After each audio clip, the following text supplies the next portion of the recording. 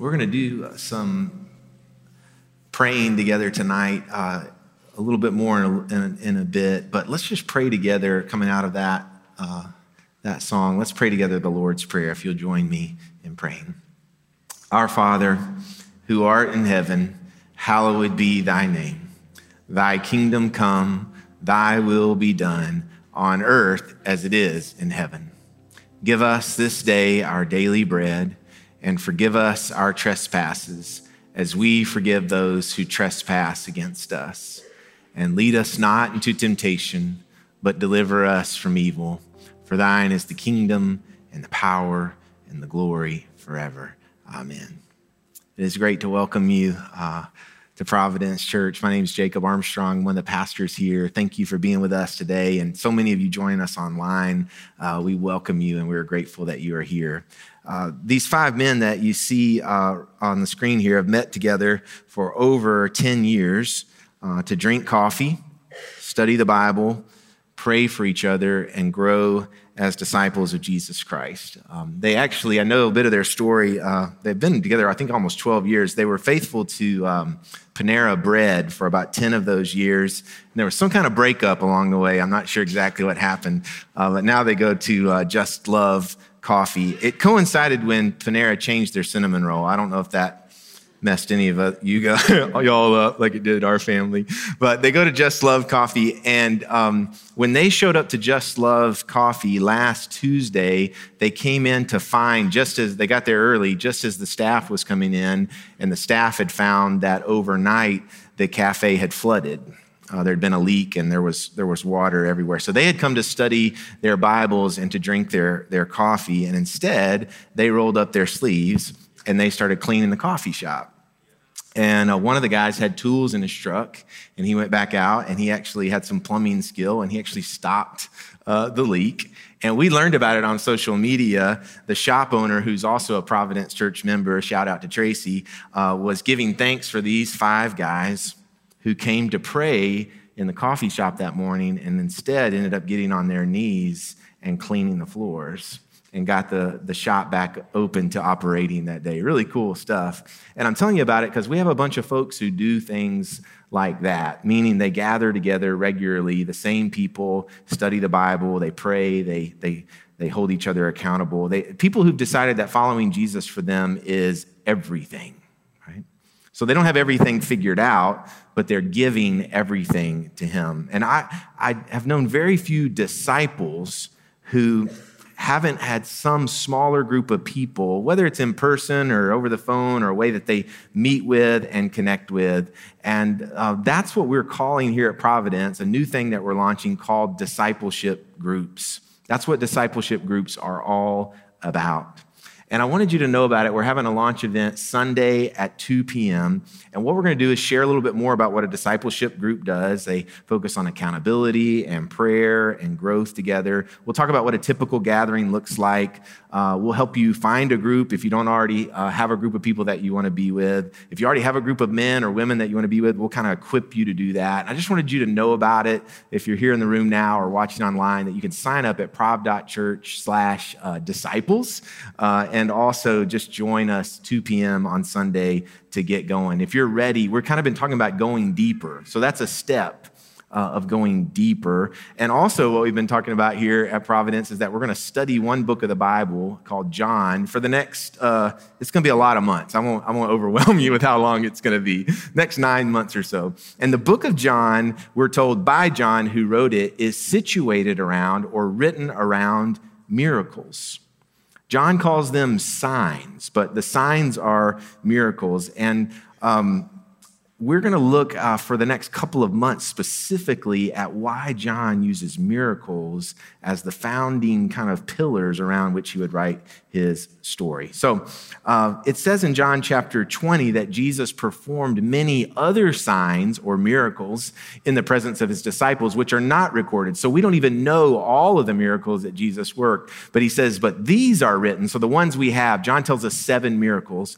These are written that you may believe that Jesus is the Messiah, the Son of God, and that by believing you may have life in his name. So we're embarking on a couple months. I just kind of wanted you to know where we are. Exploration of the miracles. And the first miracle recorded in John, we looked at last week, and it was wine at a party. Water into wine at a party. And I don't know if you're like me, maybe there might be some part of you that you're like, I really don't want Jesus' first miracle to be wine at a party. Some of you are like, I like that just fine. But you know what I mean? It's like, there's a part, it's like, I need something more from you, Jesus. You know, could the first miracle be about saving somebody's life, or bringing a sick person back to health, or feeding a bunch of people, or something like that? And so I understand that, but a part of us walking through the book of John and looking at how he describes Jesus is we are going to have to let Jesus be who Jesus is. And we're going to have to let Jesus do what Jesus does. And there's going to be some times we scratch our heads or even shrug our shoulders, and that's an opportunity for us to step into a little bit deeper to see what is actually going on. We don't get to just come up with sensible miracles that make sense to us and that work on our timetable. Jesus' first miracle was more wine at a party when the wine ran out, okay? And so we keep reading. This miracle happens in a place called Cana of Galilee. Cana is up near the Sea of Galilee in the northern part of Israel. That's where Jesus did most of his hanging out. It's where he was from, Nazareth, which is just a little bit west of the Sea of Galilee. And most of our stories about Jesus and the miracles happen up in that area, places called Bethsaida and Capernaum. And so that's sort of Jesus' zone. But what happens after the miracle at Cana of Galilee is Jesus travels down south to Jerusalem for the Jewish Passover. The Jewish Passover was a very important, if not the most important, religious, and at that time, national holiday in that area. It included many observances that would take place in the holy city of Jerusalem. So Jesus is going down to Jerusalem from his usual place with everybody else for some really important things. So keep in mind, as I read you some scripture, that John chapter 2 has two stories. It has the story of the miracle of water into wine, and then immediately the story that I'm going to tell you right now, okay? So it says, when it was almost time for the Jewish Passover, this is John chapter 2, Jesus went up to Jerusalem. Now, the reason it says up to Jerusalem, he's going south, so we would say down to Jerusalem, but for them, they weren't thinking about north, south, east, west. He went up in elevation. So going from where he was in the north, it's not that important, but it's kind of cool. If he's going from the north to the south, he's going up from a lower level near the sea up to the heights of Jerusalem. So Jesus goes up to Jerusalem, and in the temple courts, he found people selling cattle, sheep, and doves, and others sitting at tables exchanging money. Jesus does not like this, okay? Jesus does not like this. And so he makes a whip out of cords. You have that friend who, when he gets angry, he goes and makes a whip. No, nobody has that friend, right? That's weird. Some of you are like, my mama was that friend. So, you know what I'm saying? But like, he is filled with some kind of emotion that he crafts a whip out of cords. He drives all of them from the temple courts, all the sheep, all the cattle. He scatters the coins of the money changers and overturns their tables. To those who sell doves, he says, get these out of here. Stop turning my Father's house into a market. In Matthew's telling of this story, Jesus says, this is not what this place is for. My house is a house of prayer. Why are y'all selling cows? I added the why are you selling cows? But he does say, my house is a house of prayer.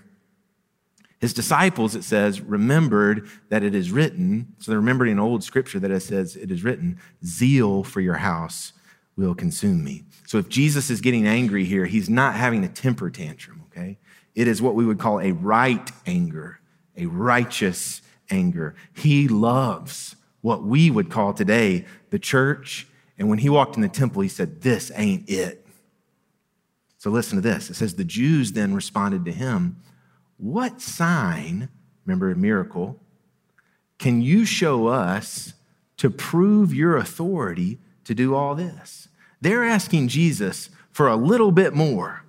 If you're going to be the guy who drives people out with whips and turns over our money tables and drives out our commerce, we need to know who you really are. Imagine, if someone were to come into the room right now and start causing a fuss of some sort. I don't want to give any examples because I don't want y'all doing anything. But if somebody came in and did stuff that they weren't supposed to be doing, one of the first things we would think, right, is who do you think you are to come into this place and start doing that?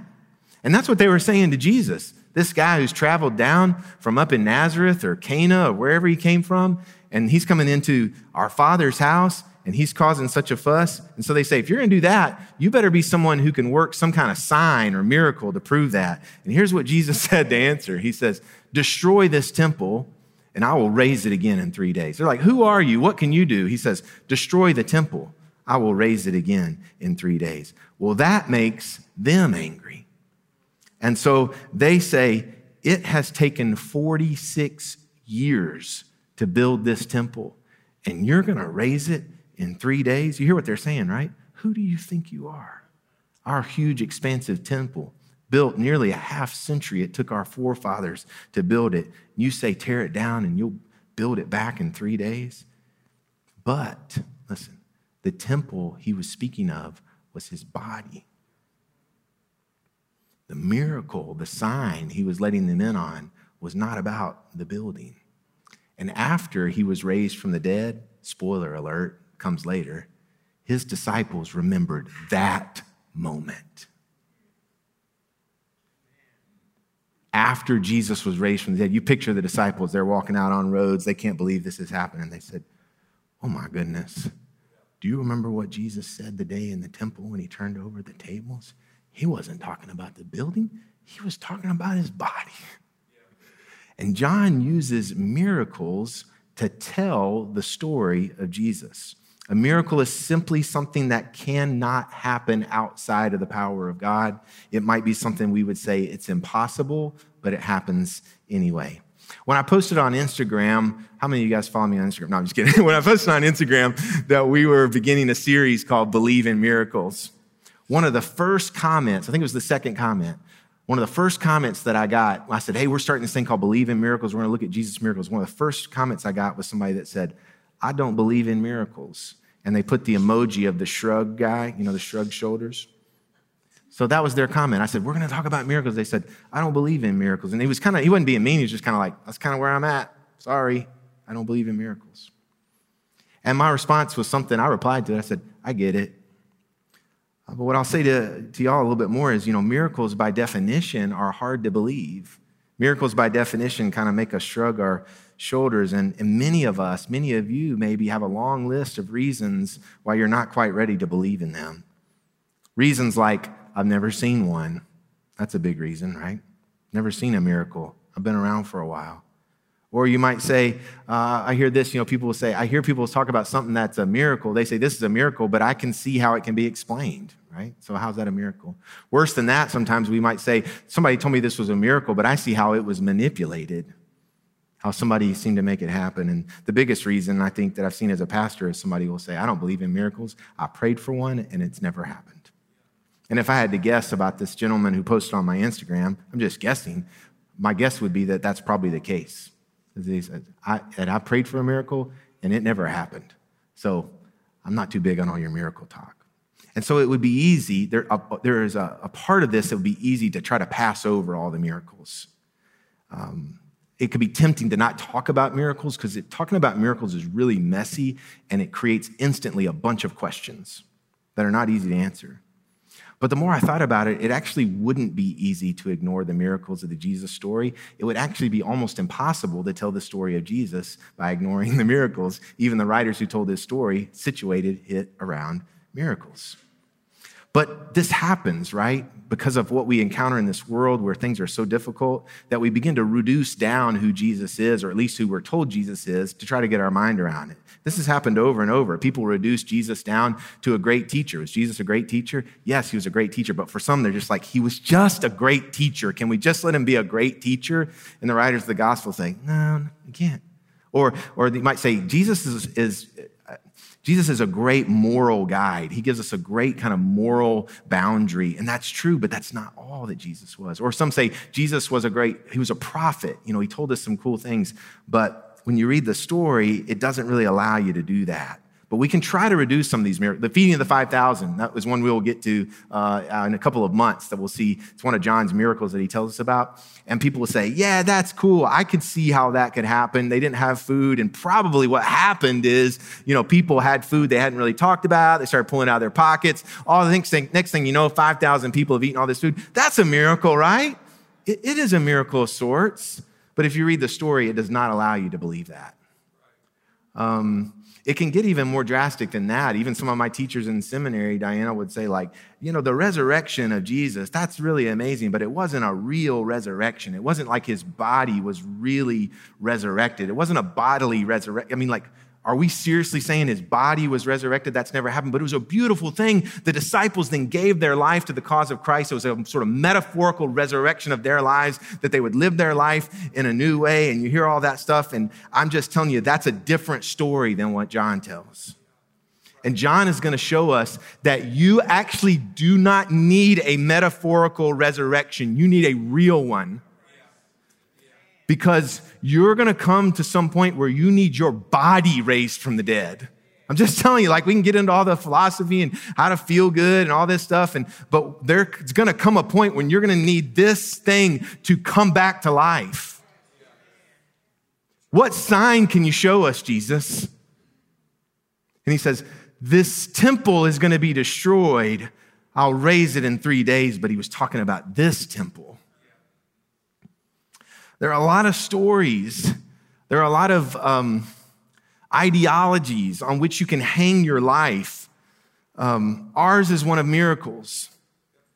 And so there's all kinds of ways you can go, but ours is one of things happen that cannot be explained outside the power of God. And so we have to wrestle within the mystery to see what God is showing us. I will ask for your patience in that because it's a wrestling, and I will offer you patience when you shrug your shoulders we're for real talking about this. But yes, you will need to know that I believe in miracles.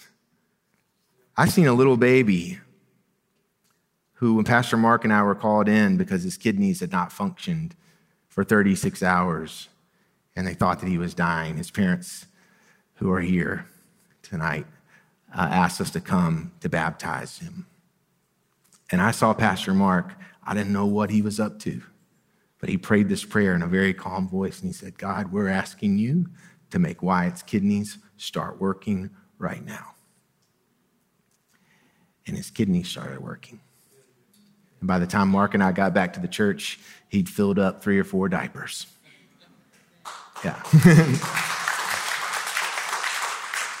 And right now, while I'm saying this, Wyatt is in Providence Kids right now. I just asked his mom before I walked up here. I saw this kid named Doug. Our church was founded on a miracle, okay? 17-year-old boy whose neck was broken. I was in the Vanderbilt trauma unit when they said he would never walk again.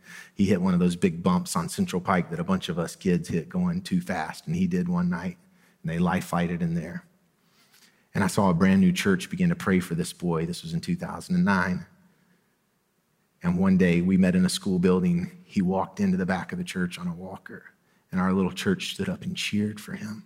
And it became a founding moment because that group of people, the people that are now Providence Church, begin to believe that God can do anything.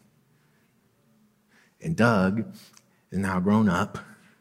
He's a counselor in this city, and he counsels teenagers and leads them closer to Christ.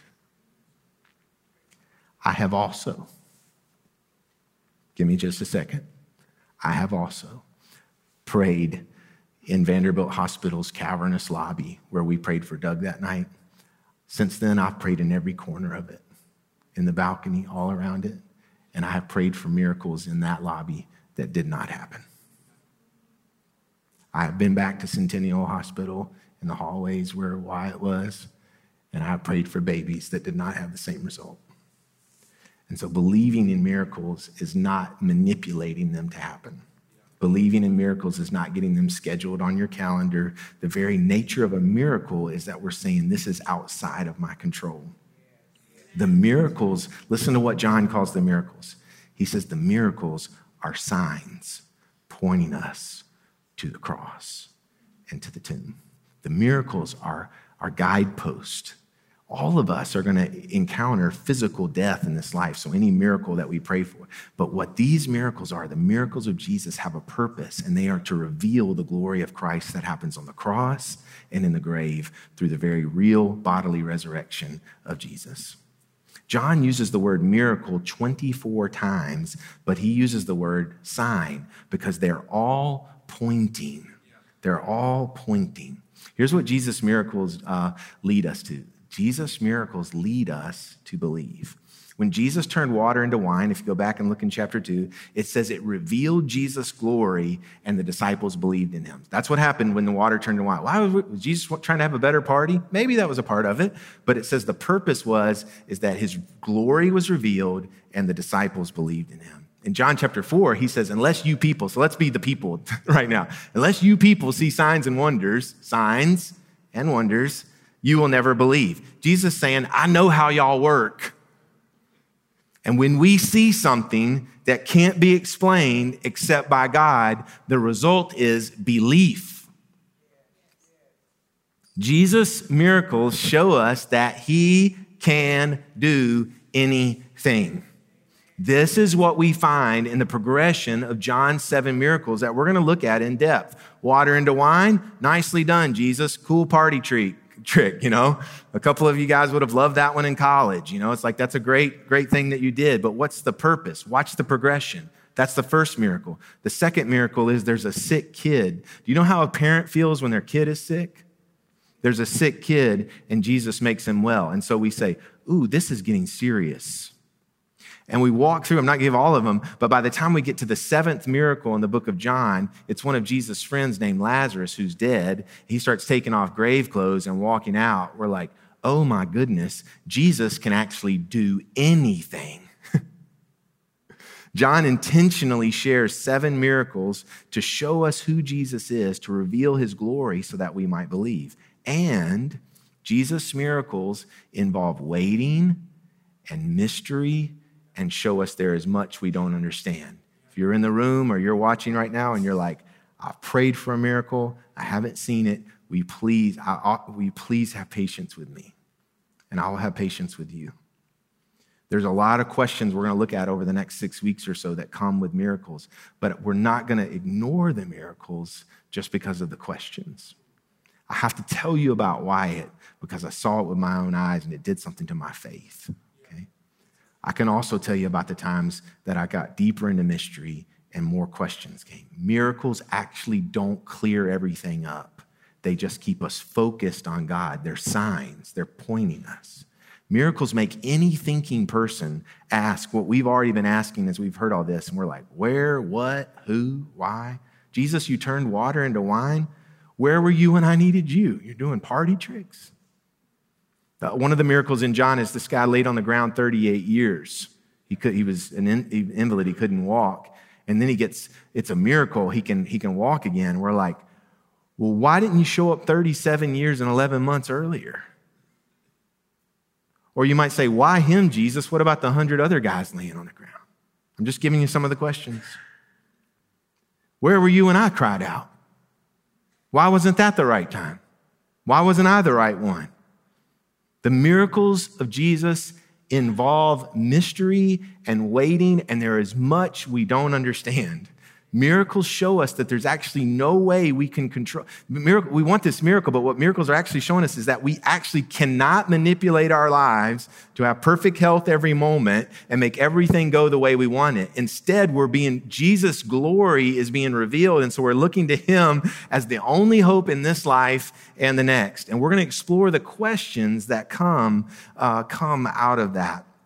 But for today, notice this. John chapter 2, we have water into wine and Jesus turning over tables. John chapter 2, water into wine, turning over tables. Here's what I see.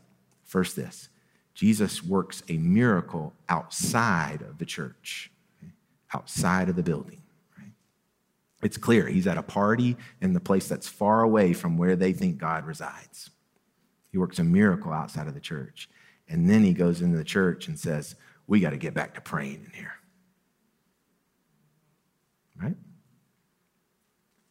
The wine into water was showing that the power of God is not confined to the temple. God is showing up at wedding parties. This is God in flesh. Remember, God moves into the neighborhood. He doesn't live in a tower in the temple. He's showing up in our lives. It's showing us that miracles can happen when Jesus is present. My daughter, Mary, turned 18 yesterday. Oh my gosh, that's crazy. And we held last night at our house a party for her. All week long, I have been so happy. This may sound crazy to you, but I'm just going to say it. All week long, I've been so happy thinking that Jesus cares about my daughter's party. She is so important to me that I have emotion just saying that. Her birthday is so important to me and her mom. And Jesus cares about it too. He cared about us making the preparations. He cared about Rachel wanting it to be just right. He cared about us going to the jewelry store at the last moment and buying something we probably shouldn't have bought. She's our daughter. Thank you, Jesus, for caring about what happens at our parties. We had all these 18-year-olds at our house, which I do not dig at all. And we got in the kitchen. I grilled hamburgers, and Rachel's like, we should pray, you know? And so we got the food, and this goofy guy, I don't even know who he is. He says, let's hold hands. Remember? And I'm like, man, who are you? My kitchen, you know? And all those guys held hands. On a rainy Wednesday night, I got to pray over my daughter and the hamburgers. Miracle. Maybe what happened to Just Love Coffee on Tuesday doesn't seem like a miracle at first, but it was to Tracy, a young woman who took a big risk to start a business during a pandemic, a single mom at the time. She went for it. And when it looked like her place was flooded out, here come 5 disciples of Jesus with wrenches in their hands. That looks a lot like Jesus moving into the neighborhood and working miracles. So Jesus works miracles outside of the temple. And then when he comes in the church, he says, you guys need to get back to praying. This place is supposed to be about prayer. It's supposed to be about connecting with God. Oh, what have you made it? You're worried about the finances? And so he drives the cattle out and he flips the tables over. He is serious. He is making a whip serious about what his house is supposed to be about. And so we come here, we worship. It's not about commerce. If our church is funded financially, it will not be through a cattle sale in the lobby. We pray, we give, we sacrifice, we worship, we trust, we pray, and God takes care of us. And the people in the temple, they're like, how can you do and say all this, Jesus? Like we don't understand. We don't understand where you're working miracles, how you're working miracles, and then you're coming in here and we've heard you're this great, miracle worker, and now you're turning over our tables. Like, what are you doing? How can you prove to us that you're from God? And Jesus says, oh, here's how I can prove it. Destroy this temple. I'll raise it back in 3 days. But he wasn't talking about the building. He was talking about his body. The whole story of John is pointing to what's going to happen through Jesus' body, being nailed to a cross, fully dead, and then fully risen and walking around. And here's the crazy thing, if you'll give me just one more thing. Later, when the scriptures talk about Christ's body, they're talking about us. Jesus here is talking about his body, clearly, don't mishear me. He's talking about the resurrection that's to come of his body. But when he says in the church what the church should be about, we see later the image given to the church is the body of Christ. So Jesus' body really was resurrected, but it's also a sign pointing to us as his body, the miracles that will now walk into the neighborhoods being Jesus. So we are his body, and so we go to parties, and we go into coffee shops early in the morning, And we go into hospitals. And when we come into the temple, we pray. So I want to pray. I want us to pray for a little bit. Because we have a lot to pray about, don't we? And I want us to pray for the world, for Ukraine, for peace, for protection, for military. I want us to pray for our land, our nation, our government leaders, the people that are making decisions. I want us to pray for our community. I want us to pray for our bodies that may be hurting tonight. But I'm going to start by praying for the body of Christ, the church, okay? And I have never done this, but I feel like I just want to get on my knees as your pastor and pray over this church, okay? So let us pray. Oh God, thank you for letting me be a pastor of this church, this part of the body of Christ. And I pray that this church would be a signpost in this community, that when people see us walking into the coffee shops or walking into the neighborhoods or going to parties or going to hospitals, that when that happens, that your glory, Jesus, would be revealed and people would begin to believe in you through the miracle that you're working through us, that we would say, we're broken. Our bodies are hurting. We've gone through difficult things. We pray sometimes and we don't always see the result, but we have faith that Jesus is who he says he is and that he gets to do what he wants to do. And if he needs to come in this church today and turn over the tables, it's your church, Jesus. Show us the error of our ways. Show us where we've taken our eyes off where we should be trusting in you and been trying to manipulate what could happen so we could be great or we could have what we need. I pray, God, for this church, Providence Church, that we would truly be the body of Christ for the world. We pray for our world, Lord. We pray for Eastern Europe and Ukraine. We pray for the deaths and the loss, the violence and the evil that has been perpetrated even on this day. And we pray, come, Lord Jesus. We pray for the body of Christ, the church in Ukraine and Belarus and Russia. We pray for the faithful followers who are on their knees right now. We pray alongside of them in the Spirit that they are not alone, but we are with them and you are with them. And we pray for miracles to happen. We pray that there will be stories told of the days that are before us now where you worked in a mighty way to save your people. And God, we pray for those who are giving their lives to protecting people in the military and police, people who are willing now to give their very lives. We pray for their families. We pray for our military and for our country and for our president and for our government and for our administrations who have to make the most difficult, complex decisions. And we pray that your Spirit would be a part of it. We pray that this would not be known as the era where the world went back to war, but where the church came alive and that the people of God stood up and that righteousness poured down and justice happened and that where God worked a miracle to save us. We pray, God, for our community that we live in, where our kids go to school. You got parents like me who have 18-year-old kids and think, I have no idea what I'm doing. Help us, Lord. Help us to be faithful parents, grandparents, teachers, coaches. Help us to pour in to this next generation so that they would rise up and be strong in the church, that more and more people would know that the good things that you're doing on this earth are to point us to see the cross and the forgiveness of our sins and the resurrection of the body of Jesus Christ. It's in his name we pray. Amen, amen, amen. I want to invite you to stand. We're just going to worship this Jesus and believe that he can do all things.